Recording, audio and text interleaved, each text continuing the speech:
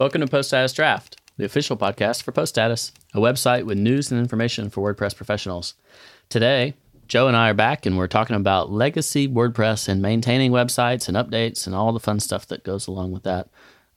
If you are managing your own projects or making decisions on technology for the projects that you work on, I think this will be a valuable episode for you. If you enjoy this podcast, you can get a lot more quality news and analysis from the Post Status Club.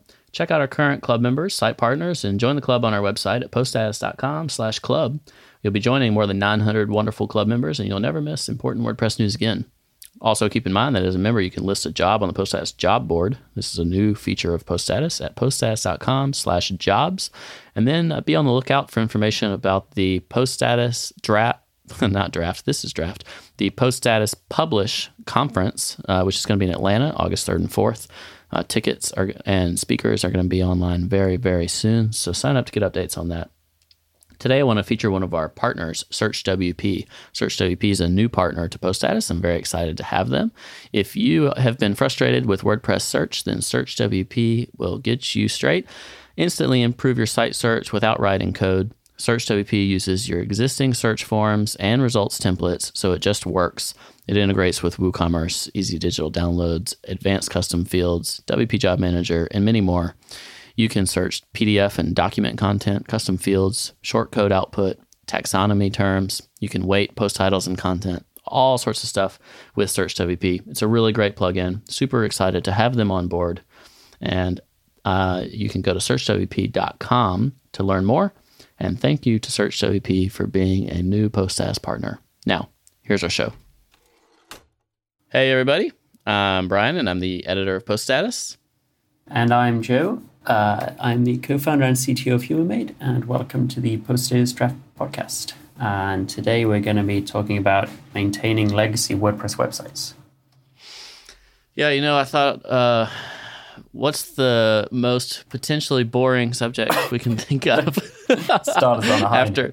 After several weeks of not talking to each other. It's been a long time. It has been a while. You're on the other side of the world, but not quite as on the other side of the world as you're about to be. That's true. So I'm in Alabama like normal. But I'm going to Tokyo next. I think that's closer to you than where I am right now. It's closer to me, but further away in time, right? Oh, maybe. I don't know. Anyway, so for all podcast listeners that have missed Joe, which they should have, it's because he's like 12 or 14 hours in a different time zone. It's been pretty difficult to get a matching up time and internet connection, actually. Internet is not that great in Indonesia. How difficult is that? I guess that's better for you with y'all's Australian contingent and people that work in the Far East, but that's not a huge percentage of the company, is it? And yeah, it's not. It's like 8 people or something like that, 8 or 9 maybe. But I think it's pretty good because if you ever work from Australia, you'll realize what a dead zone of a time zone that is. Really, you completely feel separated from the rest of the world because the time zone there. So it's kind of nice to see what that's like. Yeah, like the peak Twitter for you, just how I base everything, of course. Obviously, is like everyone else is asleep. Yeah. You can actually get quite a lot done in the day, though, because there's like not really anybody else around all day. It's just then you have to wake up in the morning with a mountain full in your inbox. Yeah, because you're getting all your emails while you're asleep. Right. The glory of remote work. Yeah, it's the future. So we're going to talk about managing legacy websites, and the reason I wanted to talk about this, I know y'all do a bunch of retainers with HumanMade where you manage sites for a long time. Do you know off the top of your head kind of your record length of record length that we websites? Still have? Sure. I don't know. Not super long, to be honest. Maybe like 3 years or something like that. Yeah, y'all probably grew out of some of your earliest ones because they were cheaper. Exactly. That happens a fair bit. And I would say the longest ones we have at the moment are the smaller ones still. But I kind of feel like, I mean, maybe you always feel like this, but I feel like the more recent clients that we've had, past couple of years, I don't I feel like they're large enough that they'll be good ones to stick around. Whereas when you're growing, and often just your older clients do feel like they drag you down a bit because maybe you're not doing that type of work anymore. Yeah. But for like the clients that we get now, the big win kind of clients or whatever, then I'm sure. I guess ask me in a couple of years and I might be saying the same thing about them, but I feel pretty good about that. Yeah. And for me, PostS is probably the longest but definitely the longest I've actively been involved in a single website. I've worked with companies where we had retainers where we were maintaining the sites for someone for a long haul, and I've gone in on really old sites to refurbish them in sorts. But PostS is really the only one where I have like a consistent responsibility to maintain it and deal with my old decisions. Yeah, that's the main problem. Yeah. And dealing I with guess your that's younger self, your more inexperienced self at coding. right. And I think that's a good place to start, is to say, like, when we're creating features and making decisions, how do we think in terms of the future to try to make like a smart technology decision? I guess we can start with, take an example even. So like, say we have a piece of functionality that's desired. How do we choose between using a plugin, using which plugin, or rolling our own on something? What plays into that in terms of how we think of the future? Yeah, I think that is a good question, because if you're building something for the long term, I'm thinking we have a client who probably expect to have their website for probably up to 10 years or something. So everything kind of needs to have processes for that amount of time. And you bring up something very interesting there, which is the plugin versus custom functionality. And to jump straight into it, I think the update train of core is one thing, but the update train of plugins is actually a lot more difficult to deal with, especially if you don't want your site to change. Then plugins change over time. People release new versions with new features. They also fix previous bugs as part of the same track. So you kind of have to keep moving with the changing functionality of plugins, typically, if you want to keep up to date with security and things like that. And you can kind of get away with this on WordPress core because it's got such good compatibility and doesn't really have much feature churn and things like that. But some plugins certainly do have a lot. And that's probably the biggest thing that we deal with from a retainer point of view, is we on one hand want to keep everything up to date, but then on the other hand, it's a huge amount of one, testing, but then also going back to the client and saying your website is going to change in this, maybe small way, or the way that you're using this feature is going to change. And maybe they don't want it to change, but we don't necessarily want to run out of date plugins. So that's like a very difficult problem. Does that entice you to use smaller plugins in case you feel like you have to fork them? Yeah, there's that side to it. It does depend on, I guess, specific functionality. If you take something, the classic example, Yoast SEO, that is something that you're probably going to want to move with over the times. But if you're, dealing with something, a more kind of evergreen type feature, maybe something to do with workflows or something like that, publishing flows, that's something that you're unlikely just going to want to have changed underneath you as time goes on. And there's, more documentation, institutional knowledge and things that build up of how the system works. So in some cases, then we have forked stuff to, fix the security issue or something like that if we don't want to bump a major version, because there's also obviously the testing overhead that needs to go with all of that new functionality, and maybe there's a database migration as part of one of these upgrades, and whatever. So it definitely, I you know, it's not like that's our only concern when we're building a site. It's like, well, how are we going to upgrade in the future? It obviously is more of like you realize the bad decision when it actually comes around, a year later when you're having to deal with it, whatever. But over time, you kind of get used to having to do that. And I guess it's another kind of slight reluctance with going a little too plugin heavy.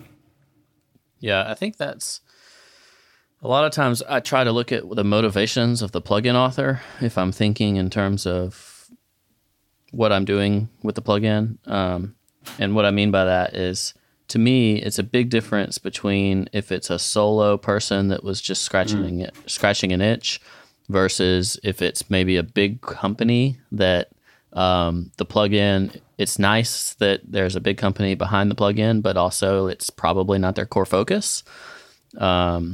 Versus like if it's somebody that's building their entire career off the plugin, so it's maybe a commercial plugin that they're monetizing, but it's like their pride and joy and their baby. Like all those things tend to affect my mindset when I'm choosing what to use for a certain piece of functionality. And I actually just thought about this yesterday because, there's a little bit of a story going around right now how Shopify discontinued their official WordPress plugin, which it's one of those things like they're a big entity and you would think like if I'm using the official Shopify plugin, that's great because it's going to be helpful for the long term. But at the same time, like their motivations for why they may or may not have a plugin for WordPress could be very different from someone else. Because if that was a third party, like just say it was a developer that liked Shopify and wanted to be able to create something like that, they might maintain it for a much longer term. Whereas Shopify could become disinterested if it didn't get enough uptick or improve Shopify's WordPress, shared market share, like where someone's using both WordPress and Shopify, all sorts of things that could affect Shopify using that plugin or not. Depends what those objectives are, I suppose. It's on our engineering handbook internally, we have a page published that Ryan actually wrote, which is called Complete Software. And the basic idea is for us on most open source projects that we start is that they're a single idea, I suppose, that we create a plugin for or a project, and then they're essentially they're done after that. Like that is that project. There is no version 2 which adds new functionality. There's only kind of bug fixes, security patches that will ever happen to that. And if you see, if you're making a plugin for I don't know, whatever, like you're making a plugin that allows you to put a tweet in your footer, say. Like if that is if that is the whole plugin right there, you code that and then you say, okay, this is done software. I'll still support it, but it's not going to morph into something else. And I feel like a lot of the time people attempted over time to morph their plugins and projects into, other things, I suppose, add more things, re-architect things. I would say broadly, it's better to start a new project if you're going to do that, and develop the new idea under a new project name or something that is separate to the previous project. Otherwise, you do kind of get into this problem of you're having to bring your users along with you as you slightly grow and change your software over time, and that is. Like I was saying a bit ago, is just a difficult thing then to maintain as like a packager of all of this software, distributing it to a client, for instance. Do you think that's typically done from a commercial perspective? Like say somebody, you said tweet, but let's say somebody creates like a MailChimp plugin or something. And then it's pretty simple, pretty straightforward. And then they get 100,000 active installs and they see an avenue for creating a business out of the plugin. And utilizing the 100,000 active installs is inherent to the potential success. I I mean, it goes down to there's a little bit of that, which is you want to capitalize on your previous versions or incarnation of the software or whatever. I think a lot of it is also down to naming. Like if you name your plugin, Shopify for WordPress or whatever to do an integration, as Shopify comes out with new features, you're presumably then going to want to incorporate those into your plugin because your plugin supposedly is the Shopify for WordPress plugin. It's not the specific plugin which can do something with Shopify. And that, if you're MailChimp and you're developing, the official WordPress plugin, you're going to have that kind of problem as well when you make the official MailChimp for WordPress plugin. So I think that it depends if your project is defined by, what it does, or a much broader just kind of use case is going to depend really how much you're going to feel pulled to change the plugin over time. Yeah. But another example, I think that maybe is less like that. If you just create a standalone, say, editorial calendar for WordPress, like you could theoretically imagine creating all these components of that support an editorial workflow that aren't an editorial calendar. And maybe that's what you mean in terms of creating new projects for those things, because some of your clients or some of your users of your plugin probably were just looking for an editorial calendar, not all these other things. Totally. There's a kind of, I feel like people want to keep broadening the scope of the software to get more people, I suppose. Because the goal is more users, whether it's commercial. Yeah, and that may not be sinister. Like it's just like people like to have people use their software, so they keep adding. You merge a pull request for a feature, and then somebody else says like, "Oh, I thought it'd be cool if we could do this," so I open a pull request for another feature, and you merge that one in.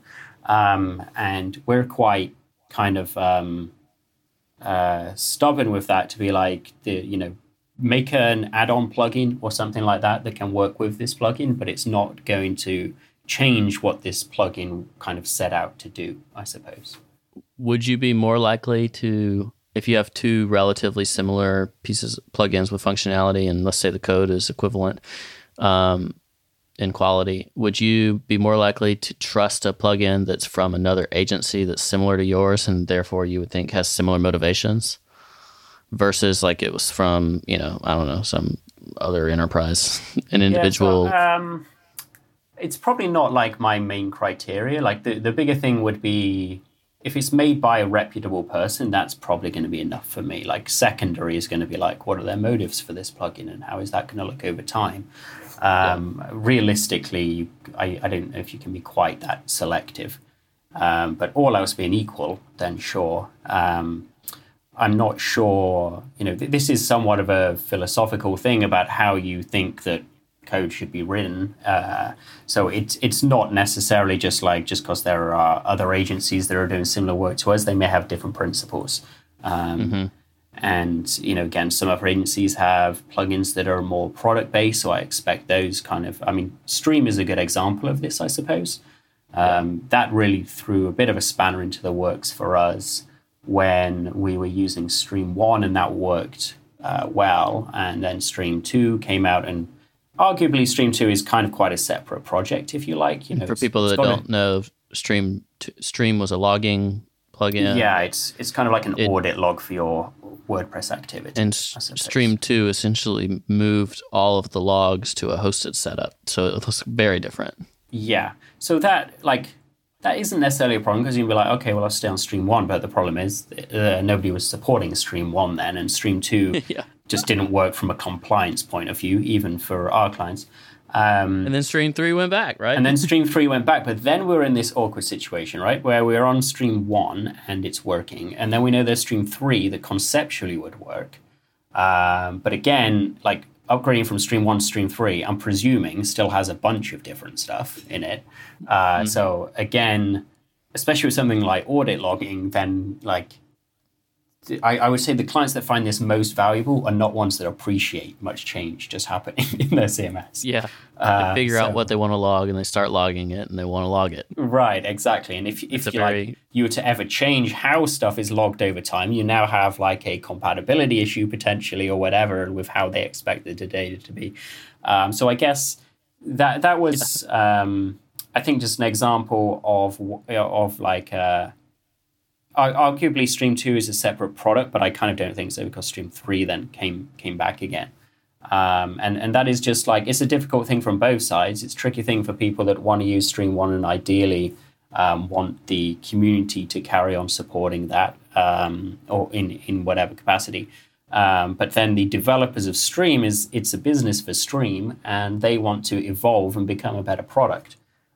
So it's, can just be some friction there, I suppose.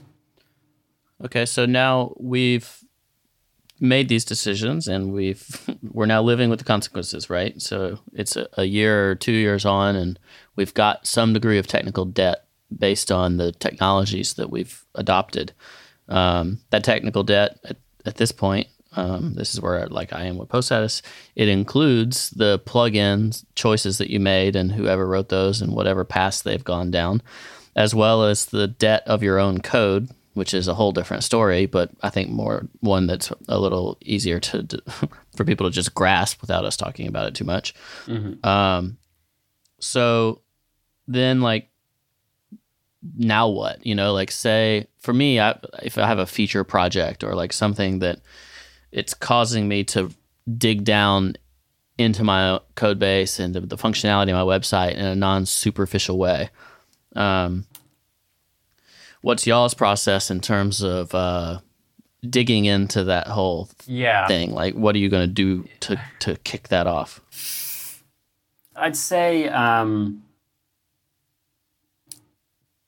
don't know if there's a simple answer. I would say we're definitely, I think it's pertinent to be reluctant not to go in and be oh, this needs updating. Let's say we're using Grunt. Rewrite. Yeah. Let's say you're even using Grunt on an old project, right? And then you switch to Gulp maybe, a year later. Uh-huh. And you like Gulp now and, you think that it's... But your old project's still in Grunt. Right. I think that kind of itchy developer feeling that I certainly experience is something that you do need to control a little bit, or at least for me anyway. I'll just speak from my own experience rather than trying to preach to anybody else. It usually what happens for me is I'm oh, this needs to be updated. And then you start going down a rabbit hole and then you realize it's not that good. And, you've seen the kind of code refactoring GIFs and things like that. I think everybody knows the dangers of diving in too much into code refactoring and it just being a total fool's errand. And maybe you end up just throwing away the whole refactor and just, fixing the line of code that you actually needed to fix in the first place. And potentially wasting a lot of time and money and huge amount of time. Yeah. And refactoring code that doesn't actually, that you don't manage to come up the other side and it's all good is a really frustrating thing. So though it may feel good when you start refactoring, that has pretty quick drop off once you realize you're probably not going to get out. Your example is pretty interesting to me because I once had pretty much exactly that with a Grunt configuration where someone had really, really embraced a particular Grunt setup. Mm-hmm. And then, once I dug in it was a new retainer. So once I dug in a year or two after that was done, all the dependencies that were in there were out of date and some of the stuff had been deprecated. So and that affected all these paths that are written to for asset management, all these things. It's they had kind of over embraced the features of Grunt. Mm-hmm. And Grunt was not super responsible in the update in the sense of now I was kind of forced to either refactor or downgrade everything on my local setup, which affected other sites, to just be able to freaking compile this project using Grunt. I mean, node modules, it's a similar thing when you get onto a new project or an old project but new, want to make some changes. Upgrading NPM modules is another thing that is a very tempting thing to do. And again, I would say take more of a of a scalpel approach to. Don't do it unless you got some time. Yeah, unless there's really a benefit. There is a difference between, I suppose, I want to change something or I want to change this whole piece of functionality. I kind of get it doing it then because you're going to make you've got a lot of work to do anyway. So why not make that work a little bit smoother by having what you feel now to be a clean, productive development environment? So there is at some point there's a tipping point where it becomes worth it. It's just if you, like me, can learn to sense that feeling of just wanting to change stuff because you like to be up to date or you like to have it the new way, but you're struggling to actually justify what is the project getting from this change, then keep that under control. That would be my advice. For me, getting into that situation, I kind of know where the nasty stuff is in my code base because I did it, but for y'all, you may be a new client, but it also may be just that whoever was managing that client changed over, so it's a new person. So do y'all pretty much have a standard procedure that when you're diving into a project in a non-superficial manner that you do an audit of sorts, even though it's already been your client, or how do you document the situation? Right. Yeah. You also have to explain, an kind of thing.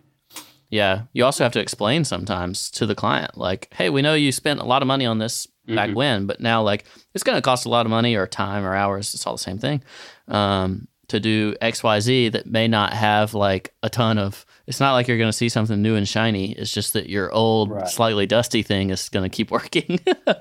Yeah, so I'd say broadly we probably keep that a little bit from the client. We're probably happy to take a little bit of a hit on okay, this person hasn't worked on it before. It's just going to take them 1 or 2 days to get set up. And whether that ends up being billed for, I don't really know. I don't think we'd be too concerned about that. But it does bring up a good point, which is essentially onboarding documentation for other developers is an important thing and is something that we're trying to kind of get better at. There's things you can do. Yes, you can have a introductory doc that explains from a high level technical stuff. You could even have some screencasts or internal code level docs is obviously better than nothing. But I think that's always going to be a difficult process, right? The new developer coming onto a project has got to cram that information into their brain somehow, and that is just frankly not always an easy thing to do. So I think there's just inherently a level of I just need to nestle down and try and work out how this thing is set up to form your own mental model. Because the thing is, another developer writing high level documentation, you usually have to describe things in abstract ways, and it doesn't necessarily map on to somebody else and click for them. And people need to form their own models of how the project is. So there's always going to be a little bit of pain there, I'm sure. But there's also the thing of previous developer could have had a totally different style of writing code or something like that. And that's the thing that can be difficult. I'd say we try and be as consistent as we can without kind of restricting any creativity. But we do try and have everybody, at least everybody's writing the same style of code in terms of I don't know, using namespaces or WordPress coding standards or the same file structure layout, that kind of thing. But that's a more superficial level that's going to allow you to just easily navigate around code in any project. But it doesn't necessarily help when maybe you have one project that's very heavy object-oriented, one that is quite procedural. So when somebody comes into that heavy object-oriented stuff, then maybe they're not used to that as much. They need to ramp up on it. And all of that is difficult. And that's really, I guess, I don't have any silver bullet for that. That's kind of that's programming to a certain degree. You need to be able to understand the abstraction that's been laid down, and then you've got to try and continue that pattern. And I would say always try and continue the pattern of the code base versus going against it. Otherwise, you're going to fall into what we were previously talking about, which is, oh, this is all badly written. I need to write this how I write code. And then maybe you do that 30% of the code base, and then maybe that project is done, and then it goes on to the next developer, and now the code base is in like 30% one style, 70% another. So it's always, if you're going to change anything, change it for the whole project. And if you realize you're going to have to change it for the whole project, then you're probably not going to want to anymore. So leave it as it is, Yeah. I want to talk a little bit more when we get back from the break about the update side of things. There's another interesting story that's been going on recently that I think we can apply to it. But first, I want to thank one of our partners, and it's a new partner to Post Status. We have 2 new partners this year, and one of them is SearchWP. So speaking of choosing a plugin for particular functionality, Jonathan Christopher created SearchWP because he has a small agency and he was disappointed with WordPress search options and, of course, like most people, the native WordPress search. So he created SearchWP for himself and his own agency to use, and it is now, I would say, probably the most popular commercial solution to search in terms of like the non-super complex side of things for WordPress search. Like, so if you're not going to run like your own Elasticsearch instance and have like an expensive server just for search, if you want to keep search in MySQL, but you want to make it significantly better, then that's what SearchWP does. So you can go to searchwp.com and see all the features, but it does things like include e-commerce product details, and you can add custom fields. You can create your own little search engines with weights on different things, add taxonomy terms. You can put extra weight on like the post title versus the content. You can do all sorts of things. It's really a clever plugin. He's been really determined to do this in a smart way, because obviously there's a lot of bad things that can happen with search. MySQL is not necessarily the most awesome way to handle it. So he's tried really hard to be cognizant of performance and like how it manages itself on all sorts of different hosting environments. It's a really fascinating project. And it's nice. Really solid, a solid plugin. And so check out SearchWP. And we're really happy to have them as a new Post Status partner. So go to searchwp.com and buy it. Okay, so WooCommerce 3.0 just came out, and this is your area now. Yeah, because y'all aren't doing a lot of e-commerce, but you'll have plenty, I'm sure, to say, because one of it's kind of guy. Historically, they have had major versions similar in the WordPress way. So a major version could have backward compatibility breaking features. The difference has been WordPress, like you mentioned, is really, really careful with backward compatibility, and plugins tend not to be as careful. They may say like, okay, well, this is going to break after X versions, like 1 version or 3 versions or whatever. Historically, WooCommerce has like tried to accommodate like small breaking features and just tell people about them and get the word out and deal with the support burden of like 1 or 2 things in a major release that might need addressing with custom code. This was getting hairier and hairier as the plugin evolved, as its usage base got bigger. And with from 2.6 to 2.7, they actually stopped and decided instead to switch to semantic versioning. And so instead of 2.7, it was going to be 3.0. And they were switching to a proper major release versus minor release versus patch release system with semantic versioning. So my first question is, do you have experience with working with semantic versioning, either in y'all's own projects or stuff you use? I guess a couple of things, nothing that major. It's more, we use it for some internal stuff where it's very important to just indicate whether it's going to break anything. So I'm just thinking even things like configuration files or something, then we use semantic versioning for. But y'all don't use it for plugins you release, like backup WordPress or something? Yeah, no, not for something like that. I mean, we use the arbitrary, does this feel like a big release? Which is obviously what a lot of people do. A lot of open source stuff that we have is, like I say, is kind of like, doesn't really have a version 2 or version 3. Backup WordPress is your normal product plugin, so it does.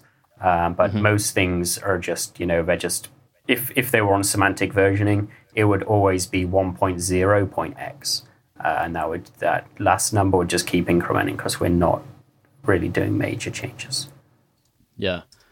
So one of the interesting things about WooCommerce and a bunch of other plugins too, it's not just WooCommerce, is they've created an ecosystem around themselves. So you've got WordPress as a framework and as an ecosystem itself with people that have built things on top of it, plugins, obviously, themes. But then you have a plugin that has its own ecosystem. And then what's funny is with WooCommerce, for example, say I use WooCommerce subscriptions. People know what that is probably. I hope so. They sponsored the last episode. So it's a great plugin in its own, and it adds to WooCommerce. And then even WooCommerce subscriptions has like sub modules to it. So like there's these layers of functionality. And what has been hard for WooCommerce is managing how do we do updates and progress the plugin and yet try to differentiate so that people aren't constantly dealing with upgrade path type of stuff. So they decided to switch to semantic versioning. So the one that just came out a couple weeks ago is WooCommerce 3.0, and it's definitely has breaking changes. That's like the whole point of the major version. Right. The good side of that is 3.1 or whatever will not have breaking changes if I'm thinking of semantic versioning in the right the right decimal place. Yes, but you can still technically have, but yeah, like you're talking much more minor stuff, I guess. Yeah. You add functionality in a backwards compatible manner according to the actual Semver.org definition.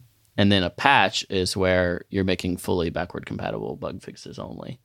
So WordPress is basically just has patch and minor version. Yes, WordPress doesn't do, like, people, tech blogs are like, WordPress 3.0, WordPress 4.0, and they don't mean anything different than 4.1. WooCommerce 3.0 is significantly different than 3.1, which will come as the next minor version. Yeah, so I think if you're planning to break compatibility, Semver is great for that because it indicates it right in the name. And the problem with, like, there are some instances in WordPress where it has broken small amounts of backwards compatibility, but it's really difficult to track, where that was introduced or when to expect that, and what version you can upgrade to if you can't deal with that change. Whereas Semver, wears it on his sleeve, so it's more obvious. So I think it's a good thing for sure. And it's been okay in WordPress itself. One, because there's a huge benefit in trying to drag people along with updates as much as possible. And also, the breaking changes are so small and rare, and like for a tiny percentage of the user base with an upgrade path and all these things, like the core team's pretty good, I think, probably way better than most pieces of software in terms of making it as seamless as possible for people to get around those breaking changes. What WooCommerce ran in, the only issue I'd take with that is that other software is good at not breaking compatibility if you're moving to a newer version of Windows or Ubuntu, you're by definition changing that major version, so should expect breaks. But if you look at patches or whatever to Ubuntu from 3 years ago, are still very good at maintaining compatibility. Sure, but that's different with that. But look at like Laravel or React or some of those things, like things that are more framework based, like WordPress. They are having major versions often, and so it's great that the feature development is fast, but also like people that are maintaining a code base in Laravel could be having many times per year making code changes to their project just to keep up so that their site doesn't break under the new version. Yeah, but this is what I'm getting to with the WooCommerce thing, is because I understand there's been a little bit of controversy around this, but it's only an issue if you choose to upgrade. So it's not with Semver typically anyway. If you're gonna break backwards compatibility or whatever, you aren't necessarily saying therefore everybody should upgrade to WooCommerce 3. Yes, it's distinctly not a security release, for example. So right. I'll use me as an example. They would still commit security releases to the 2 branch as well. Correct. So I have not updated WooCommerce yet because I use subscriptions, memberships, and a couple of like pretty large extensions that, to be frank, are still working to make sure that they are handling all the edge cases of 3.0 plus their versions that bring compatibility with it. So like I have a whole suite of plugins that I'm like intentionally leaving out of date. And it's really the first time I've dealt with something like that, because historically it just kind of upgraded, and there wasn't, your best case scenario really was just to upgrade everything and fix what pops up. And whereas now, like, it's much more determined, like, well, we broke X, and therefore all these other plugins have to deal with that as well. So like the whole ecosystem has to kind of lift itself up, and it's created for me like a different challenge in upgrading a legacy site. So I'm obviously very glad that it's not a security release. If it was, I'd be in trouble. Yeah. And that's why you don't update a major version with Semver with a security vulnerability, or like with a disclosed one. But it introduces a whole new paradigm and sense of maintaining. Yeah. And I would say we've been fairly spoiled in the WordPress ecosystem for that with Core and other very big plugins. There are, React is a good one, not even React Core itself, but I'm thinking I was building something on React Native, and on 0.40 of React Native, they just changed something that literally broke every single React Native module. And it was like every module author had to update their code to do something in a slightly different way. And you find out who's paying attention to their submodules. Right. And it forks the whole ecosystem right down the middle. And that is a really costly thing to do that I think you can only do once or twice before people are going to get a little too burned by something like that. There's regret. You have framework choosing regret every time something like that happens, because you have to deal with it. I think that's why WordPress's market share is so big, because for the most part, like, it all kind of like chugs along together, and you get certainly plenty of bad things that people will then say about it, like, "Oh, look at that code," because it's never been fully refactored and it's still PHP 5.2 compatible and all these things. But like at the same time, there's never been like these massive split down the middle decisions. I like the way you framed that. Yeah, and I think WooCommerce. I feel like, I don't know if there is if it's a coincidence at all that WooCommerce is doing that, and Matt seems to be a little more open to WordPress core, breaking backwards compatibility for some things in order to be able to innovate. I guess there's a natural kind of standoff between, as we know, I want to change the product in a big way to remain competitive versus I want to maintain stability for all the existing users. And that is a difficult trade-off. As I was saying at the beginning of the whole conversation, I think maybe there are different ways to do it, with creating different projects potentially as well.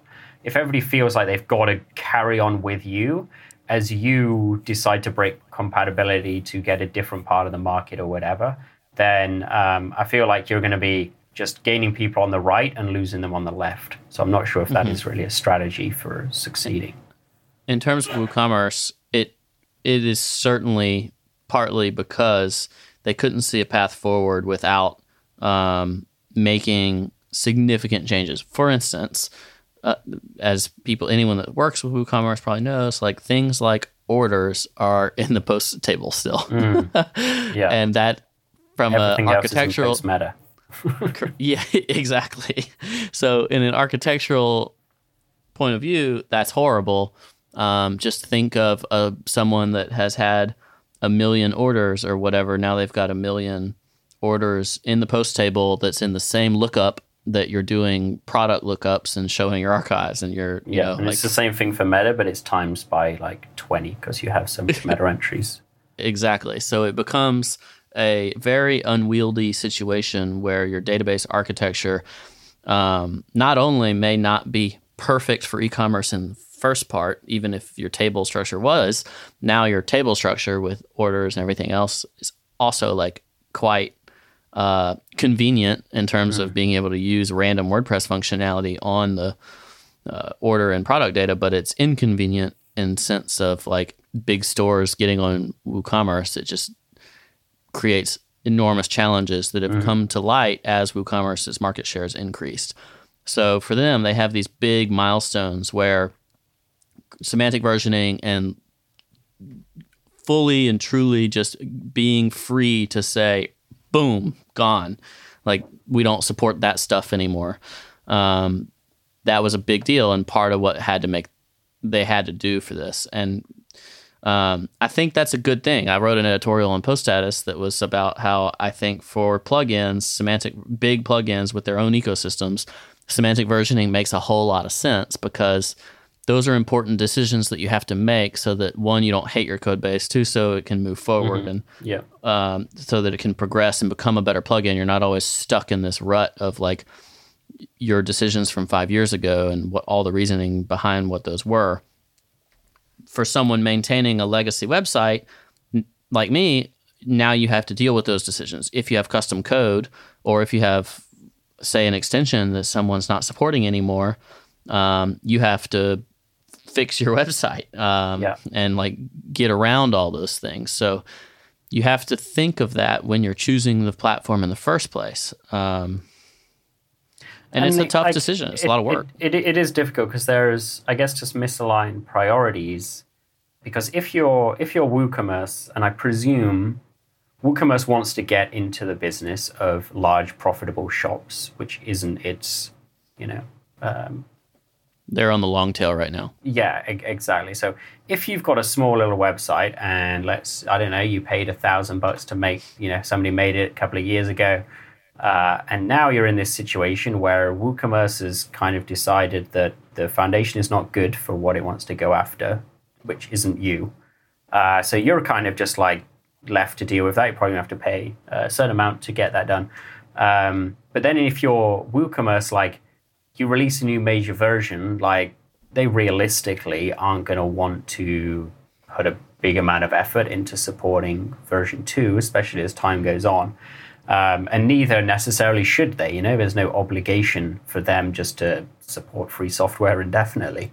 So it's like a push and pull, I think, between the people using it and the developers. And everybody, I guess, has to move forward at some pace, right? That website cannot be sitting there for 50 years and stay secure and not have to, go through some massive architectural changes that are going to break something about its initial functionality. So everybody's going to have to be walking forward at some pace. Yeah, and I think there's what is it, the Venn diagram of concentric circles or overlapping circles. Like, the hope for WooCommerce themselves, I think, or anyone in this situation, we're using WooCommerce as our guinea pig. You would hope that your long-term customer or your long-tail customers, like smaller shops, say someone doing an order a day or whatever, and they're not going to run into as much scale issue. They don't have a lot of custom code that's not going to be okay once the various extensions they're using are up to date and WooCommerce is up to date. It'll be fine. It'll just work because the tools they're using in general are all staying up to date, and it's their custom code that they would, like, I have to update custom code. On the other side, you have big stores that have budgets for managing updates and all the things. They have staff, they have retainers with human made, and like these types of things. It's the people in the middle that are both small and need to do the custom work. So like me, for instance, you're feeling particularly burned by this one. It's not. No, I'm not. I don't feel burned because I think it's the right decision. But for a store like mine, like it's my full-time living. But imagine if I didn't know the code myself, and now like I was getting quotes from like contractors to help me fix my site so that I could upgrade to the latest version. And I'm getting quotes back that are like thousands of dollars that I wasn't planning on spending. Then that's your most challenging market, where you're going to deal with the most pushback and the most struggle of dealing with a self-hosted website, self-hosted e-commerce solution. And frankly, I think that's why there's so much appeal for hosted things where you don't have to deal with updates and all the stuff that goes along with that. How has the reaction been, do you think, to WooCommerce? There's been a ton of support. Like some hosts, my Pagely auto updates plugins by default. So they actually sent out an email to people that have WooCommerce that said, "Hey, we're pausing auto updates on these sites for a couple of weeks while WooCommerce irons it out." Right. Or with the ecosystem as well, I suppose. Yes, and I think that might be what was underestimated on the WooCommerce side. Even though there was a long beta and RC period, it wasn't enough time for the ecosystem to like fully lift itself up along with. So like and if you just upgrade, like I would probably be fine. I just don't want to deal with it right now. Because there could be edge cases. So if I was in one of these edge cases where like all of my extensions didn't align with the changes to WooCommerce itself, and this version specifically had CRUD classes that were introduced, and therefore like some of the stuff that was not CRUD based needed to be updated, and that's why like I could have custom code in my website that is breaking because it's not following the new CRUD format. With those default functions. And so like there's potentially a lot of work. And I think there's probably been pushback. I would bet Automatic's support burden is quite high right now because people just clicked update, or they are at a host that just updated it all, and it caused problems. Yeah, I mean the WordPress plugin updating, keep all your stuff up to date, doesn't work with this approach so well. Everybody's been trained to always update everything, right? And now it's always like back up your site, but for the most part, you should just be able to press the button. It's not the approach that you take for something like this, right? Which I is think it's weird. It feels for me. It feels weird, right? Yeah, no, you're not used to it in the WordPress world, I suppose. I feel like it's going with the WordPress approach, or the very small incremental, try and drag everybody along at the same time. I don't know if there's that much difference between, because WooCommerce could have probably done this over the portion of eight releases, say, every time, maybe breaking a little bit of things, but enough just to kind of only break one plugin at a time or whatever. This is clearly just like a everything in once kind of thing. And would you prefer to do it a bunch of times, updating WooCommerce each minor version of the releases, or do you just want it all in one go? I prefer this version because I've been using WooCommerce since it came out, and they've introduced breaking changes before. It was just harder to know when they were they would happen, right? Unless you were closely following the development blog and whatever. But the more likely scenario is that you just press update and then you're like, uh-oh, like something in there didn't work. What was it? And why? Especially if you're not trained about like proper update procedure and everything you need to deal with. Or if you just get complacent and you think like, oh, it's been okay for a while, I'm gonna press update. This is a lot more structured, and I do think it's the better way, but it's just a sign that when you get into complex plugins, complex functionality on a website, and you get to the point where you're maintaining a website over years, you deal with a lot different stuff. And I think we're a little different than the average listener probably, because I'm managing a website for 5 years now, and you have clients that are significant development retainers.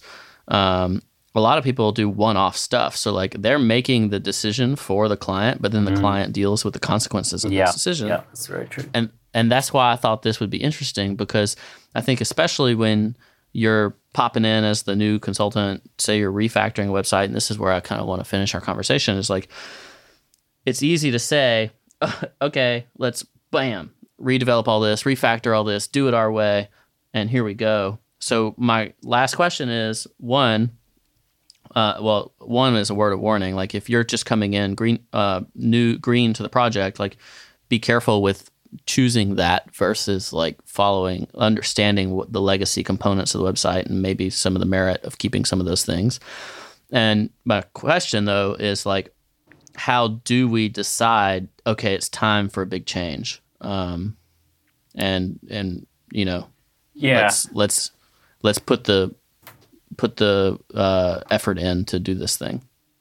Yeah, so I think for us, it doesn't really come from just like a old in amount of years necessarily.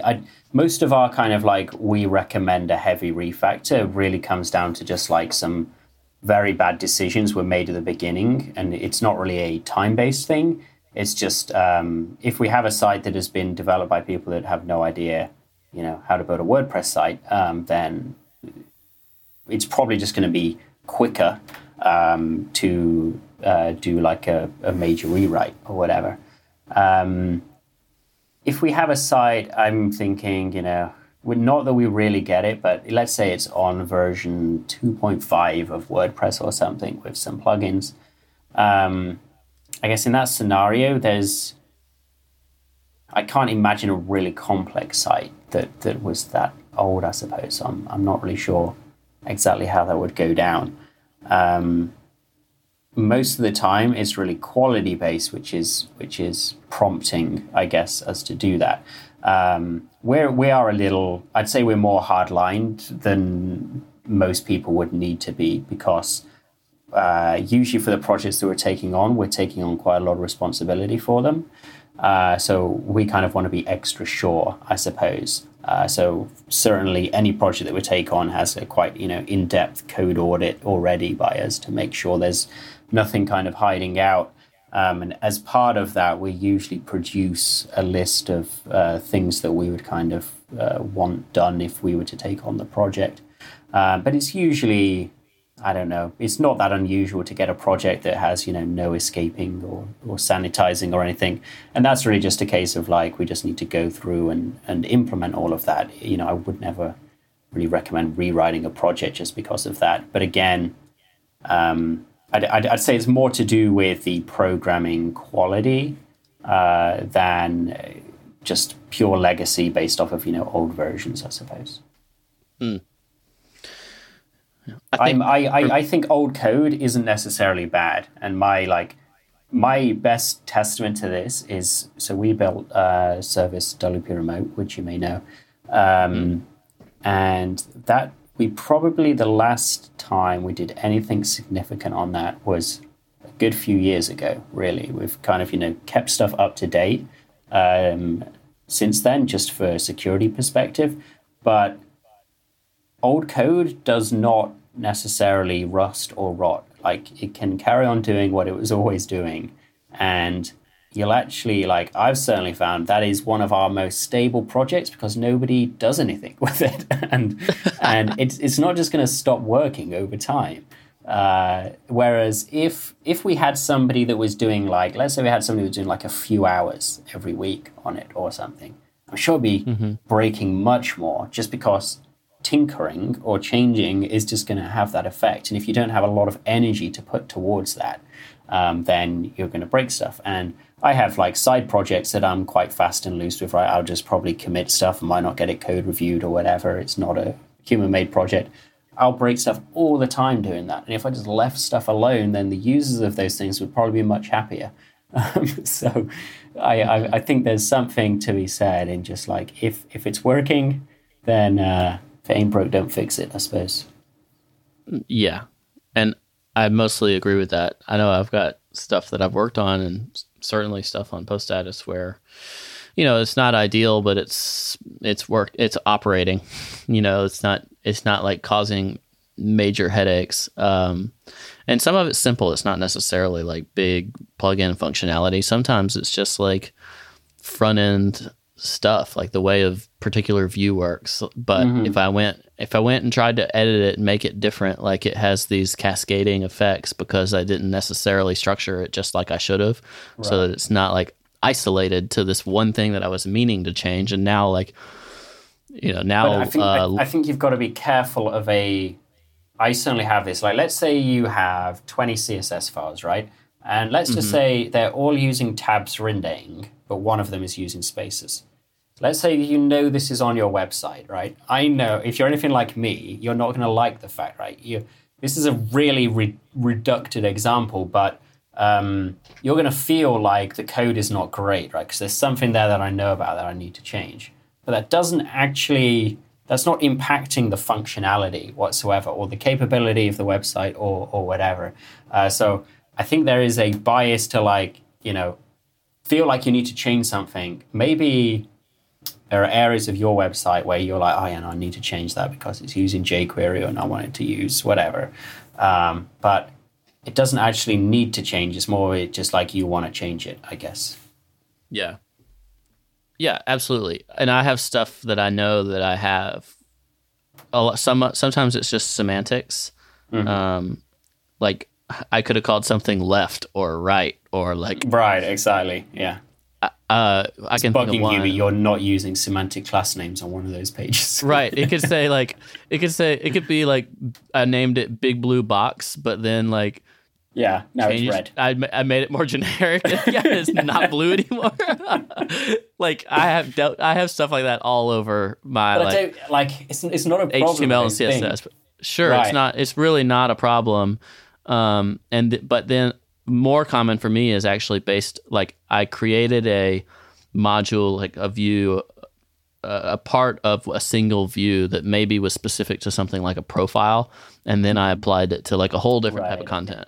Yeah. So now like both the markup and the CSS is all like talking about profiles, but it's applying to jobs. You know what I mean? Or like it's about related content, but but then I'm applying it to like something that's not related content. And it's stuff that just drives me crazy. But then I go fix it, and I'm like, oh.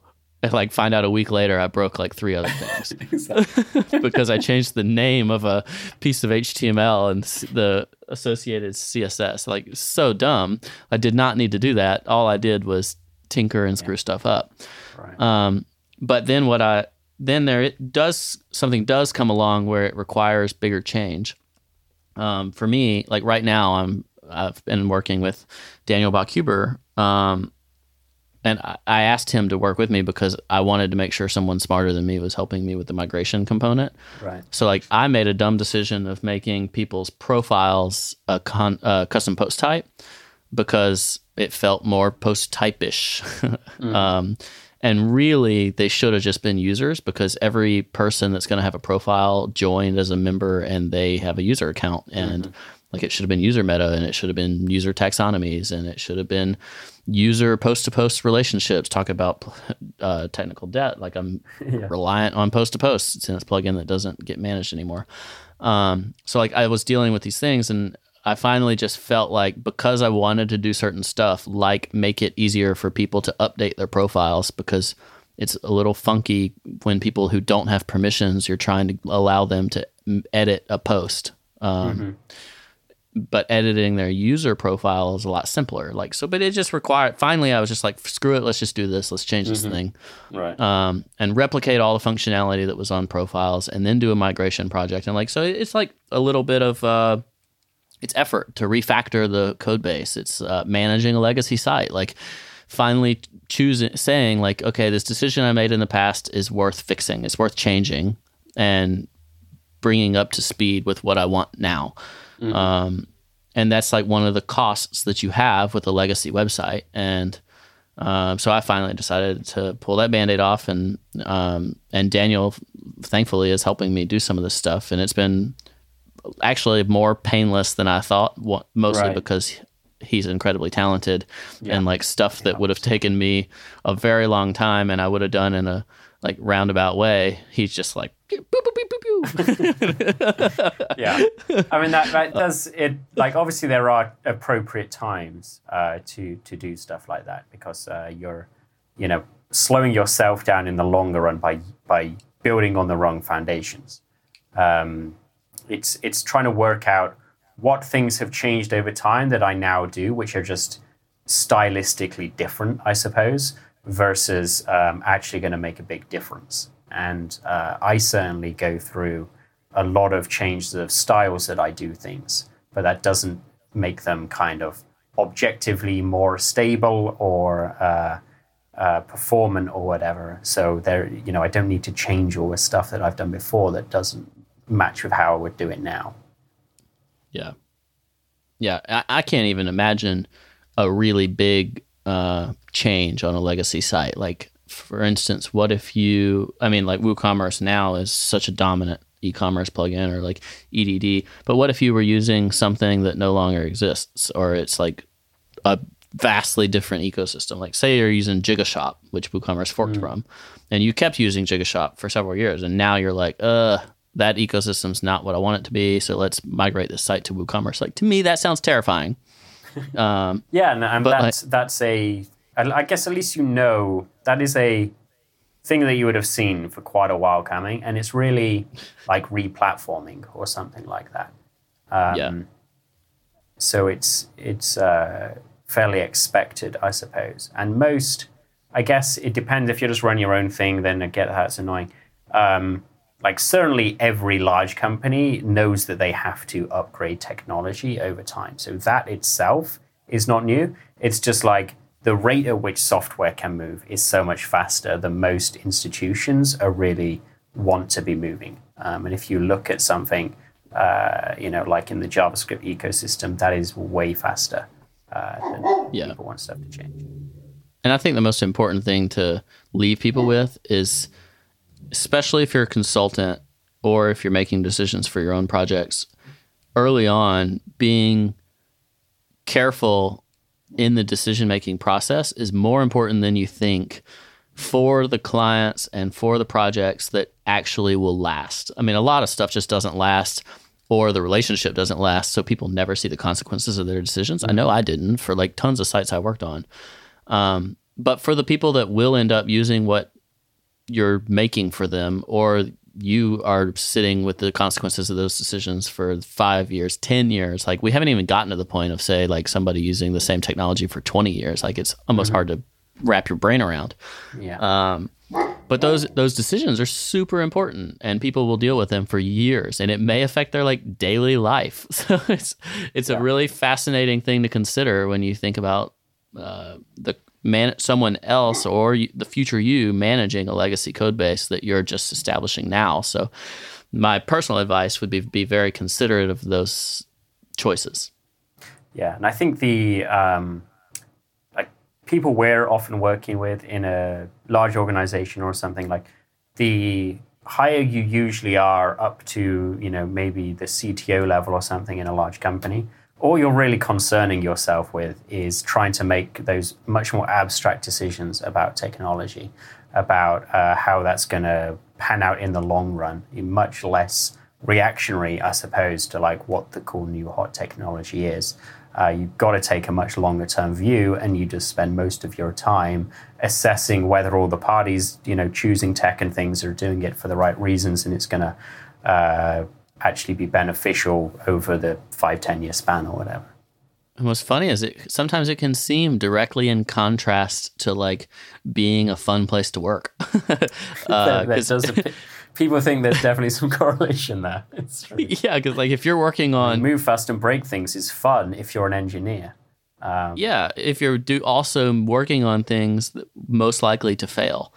But if you're trying to build stable things, like it's going to seem so boring, and it's worth knowing. Like if you're going into a job, or even if you're dealing with it for yourself, like there's merit sometimes in sticking with the boring and sticking with the tried and true. And I think that's one of the things overall WordPress with its whole platform, like actually has a pretty big advantage. And sometimes I think we lose sight of that. Yeah, no, I agree. Cool. Let's get off this thing. It's been an hour. All right. It's been good to get back and chatting with you, and hopefully we'll be on a regular schedule. If not, then I'll try to fill it in with interviews and stuff. I wouldn't call it filler.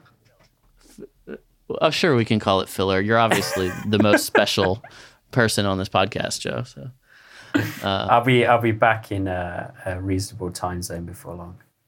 Sounds good. So should we tell people to go to your website today or no? I want to know. Sure. We have to spend another minute. What was this bet that you lost? Because if you go to I'll tell you the story, because the bet is even, you won't believe it. So we just launched our new website, ahuman.md. Go check it out. It's quite cool.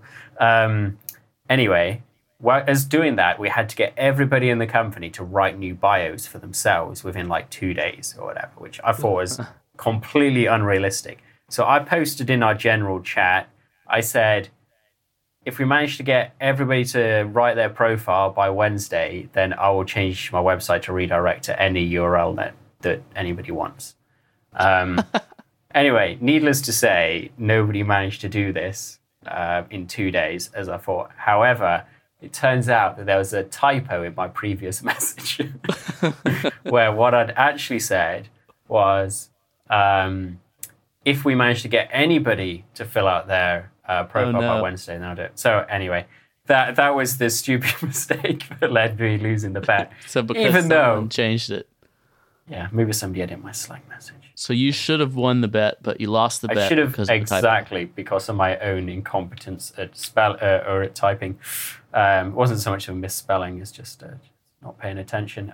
So anyway, check out my website, joehor.co.uk, and get a surprise. Check out the headers response. The new Human Made looks good. I didn't realize y'all launched it already. Oh, might not have been announced yet. No, it has, because we had a couple of posts go out, so yes. I don't think it's been publicized, even if No, it hasn't been publicized. We just had like that Tachyon post go out yesterday, and then the out of office one, and they were using the new website. I looked at them on mobile, and your old site, it was readable on mobile, so I didn't pay too much attention to the new one, but it looks really good. I think I actually sent Siobhan maybe some pictures of y'all, because she was asking me about stuff. I think my photography might be on your 404 page, actually. I hope you're attributed. Probably not. Nope. You have no 404 page. It just goes to the homepage. Sad. Oh, yeah, but I think we do have a 404. I think it's just shouldn't be redirecting, but it is for some reason. Okay. Well, keep you posted. Congratulations on losing the bet. And speaking of where that URL goes, go to poststatus.com/jobs and get a job. We can finally say that. Oh, yeah. And correct. Amazingly, so your URL goes to 10up's hiring page, and so does yours. Human. No, well, it does. So does mine. But Human Made doesn't have a job listing on Post Status yet, so I don't know what the deal is. Yeah, somebody linked it like today and said we should get on this. So I'm sure you've got one in a draft email somewhere. Good. It's going pretty well so far. So if y'all are looking for a job, go to poststatus.com/jobs and find one. Human Made will be listed there soon. All right. We'll talk to you later. Cheers.